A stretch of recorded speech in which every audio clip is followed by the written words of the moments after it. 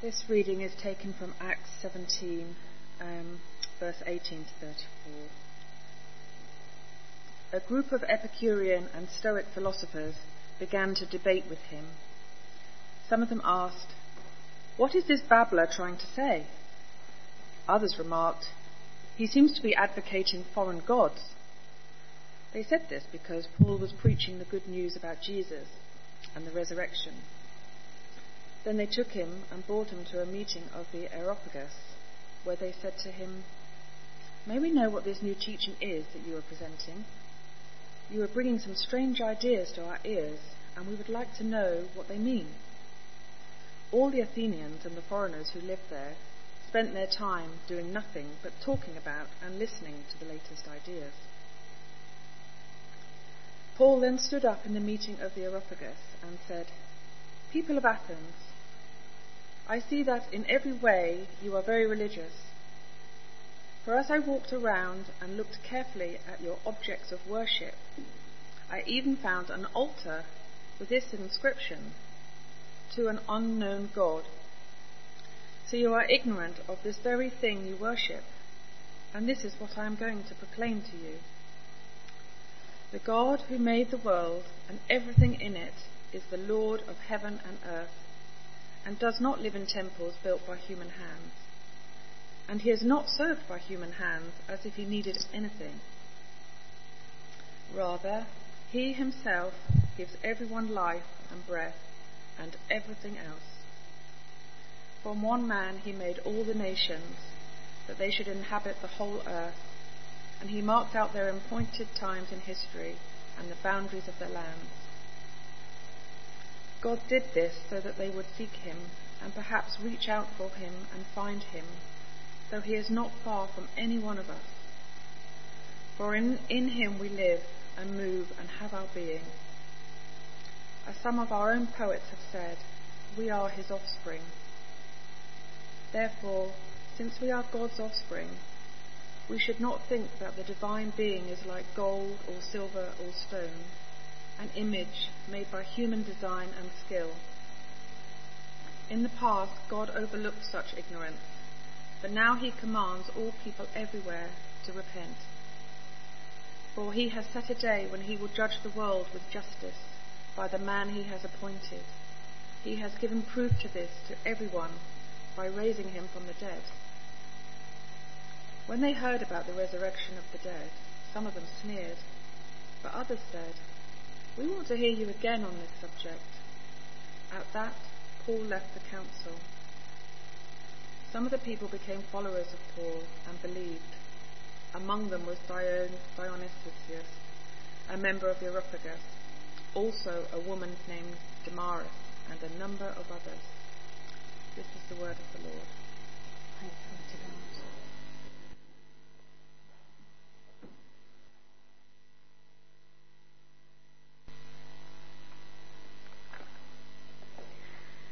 Meet people where they are. This phrase, if I'm perfectly honest with you, really annoyed me. What exactly do people mean when they say, meet people where they are?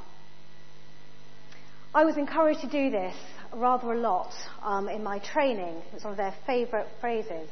Meet people where they are. Great.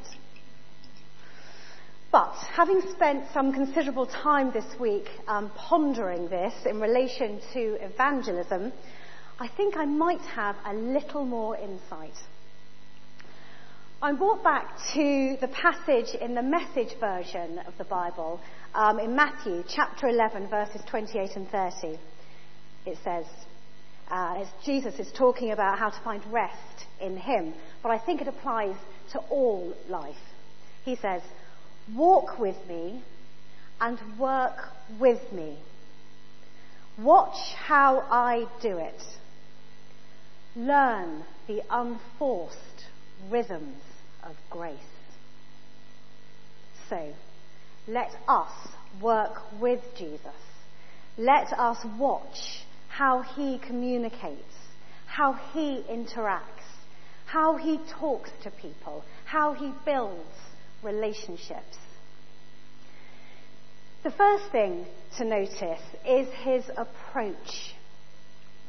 When Jesus is presented with a need, with someone who is struggling, his first response is compassion and love. His heart goes out to them. He has empathy. He doesn't presume to know what their need is. He asks. So maybe, before we start, before we do anything, we should check in with our hearts before we have a conversation about God to somebody else. What is our motivation? Is it because we feel we should be doing this? Or is it because we feel such love for God, such love for the person in front of us, that love compels us to gently broach the subject? If our hearts are full of love, then what do we do? Have you ever felt truly listened to? When somebody is completely focused on you and what you are saying. It's a truly special feeling. You feel like the only person in the room, that what you are saying is of vital importance to the other. It's a really rare gift, I think, to be made to feel like that. And I can think of only a handful of people that have made me feel like that in my life. And those moments are really special, and I treasure them in my heart. On the other hand, you know when you're not being listened to, don't you? Don't you just hate it at a dinner party when you're in conversation with somebody and they're constantly looking over your shoulder, trying to listen to somebody else's conversation? Makes you feel really boring, doesn't it? And uninteresting and a bit less than. Or maybe that's just me. But as Hannah Steele points out in her book, when you read Jesus' encounters with people in the Gospels, you get the impression that each person is held in his gaze. That's such a beautiful phrase, isn't it? Held in his gaze. That person, at that moment, is the most important person to Jesus. When the rich young ruler claims to have kept all the 10 Commandments, we're told that Jesus, looking at him, loved him. In the midst of the bustling crowd, Jesus seeks out the woman who touched his cloak.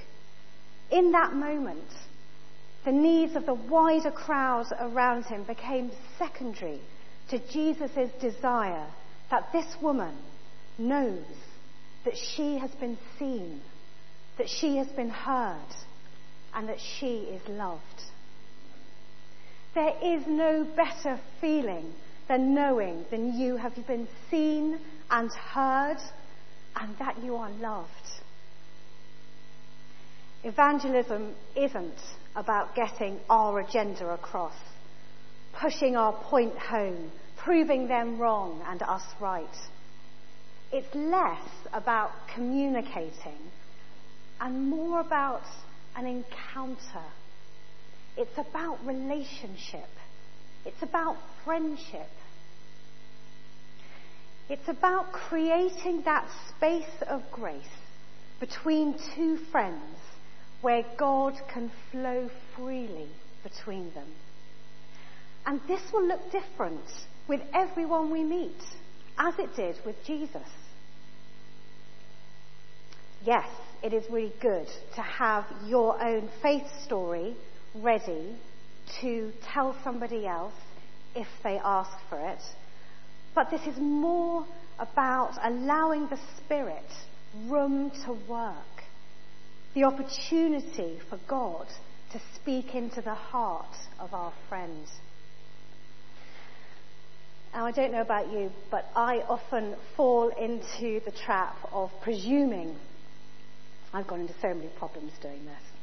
I hear about someone's issues or problems, or someone struggling with something, and they come to me, and I can immediately presume that I have the answer.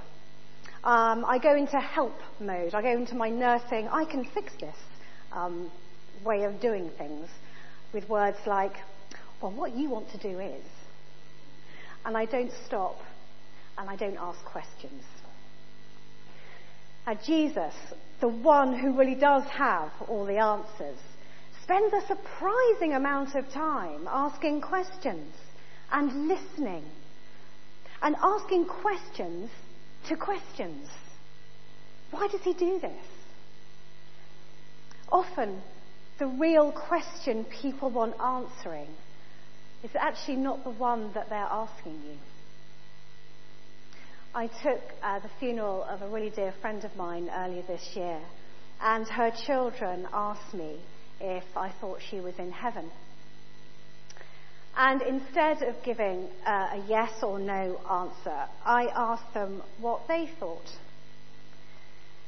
And this led to a much deeper conversation, which is still ongoing. And if I had given them a pat theological answer, that conversation would have died there and then. We would not still be in dialogue about this. So something to bear in mind, I feel, is what is the question behind the question that they're actually asking? Meet them where they are. Maybe this involves, firstly, having love for them, approaching them with empathy and compassion. Then questions. What is the need? The need behind the question. Then we listen properly, like they are the only person in the room, that we have all the time in the world, that there is nowhere else we would rather be than right there with them, listening, engaging with them. We give them our complete, undivided attention. We build relationship. When I was first a Christian, most of my friends were outside the church. Plenty of opportunity to witness to the love of God. But as time has rolled by, and I've become a little bit more involved, I find that most of my friends are now Christians, which is lovely. But how do I spread the love of God if everyone I know already knows? I have to put myself in places and situations where I might feel out of my comfort zone. One of these places was when I was school chaplain. Being a school chaplain in a secular school, I have to say, was one of the most challenging 3 years of my life.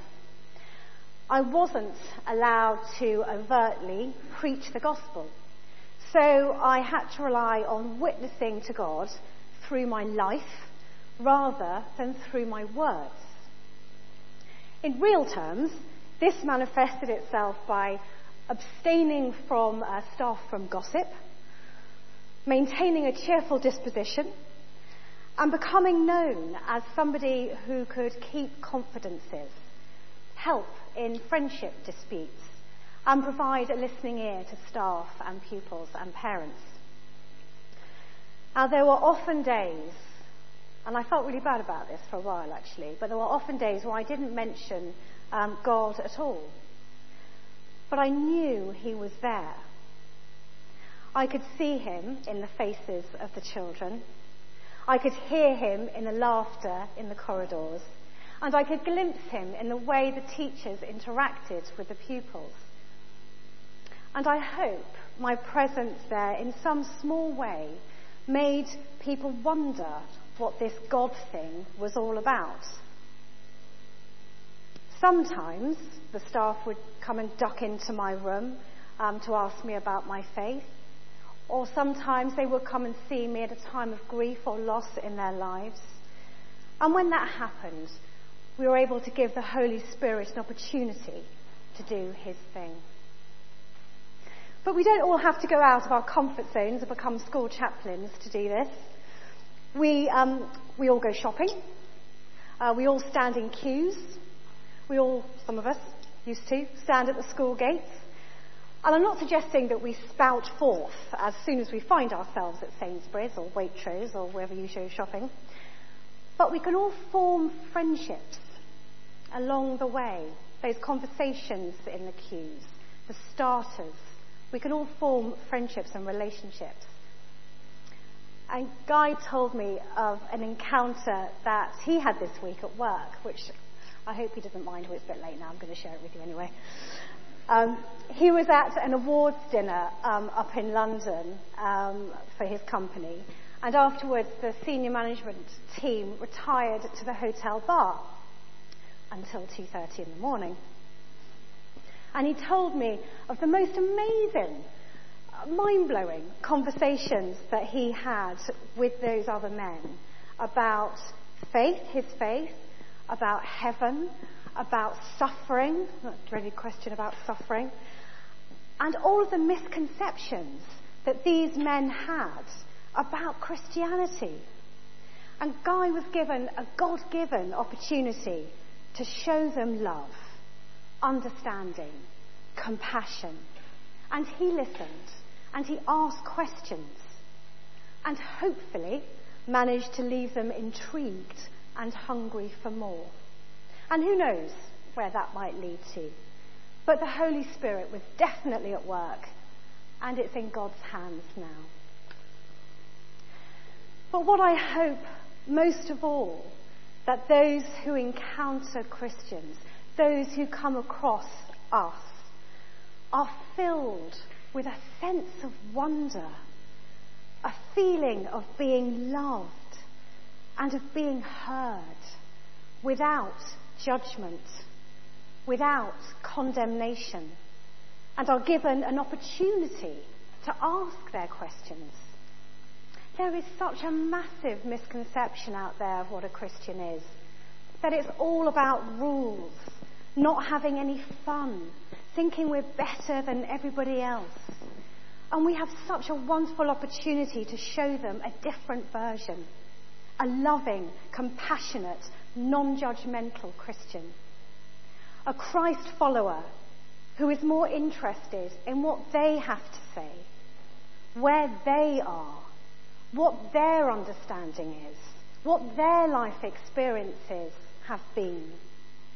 Someone to meet them where they are. In our reading, Paul met the Athenians where they were, connecting with their culture, quoting their poets. He spent time walking around their city, getting an understanding of their way of life before he engaged in conversation and debate. So to finish, I'd like to quote Hannah Steele, who puts it much better than I could. She says in her book, "Our role as witness is to speak grace, grace, and more grace. As disciples of Jesus, we have experienced the love of God in Christ. It is our great privilege that we get to reveal this extraordinary love of God to people in ordinary ways, through everyday conversations, through listening and asking questions. In this way, we are able to live his story, communicating not just what Jesus did, but communicating like Jesus did." Let us pray. Father, we thank you for your extraordinary story that you have called us to be a part of. Would you help us to see others as you do, to love them as you do, and to treat them as you have treated us, with unconditional love and acceptance. Help us to be your hands and your feet in your world. In Jesus' name we pray. Amen.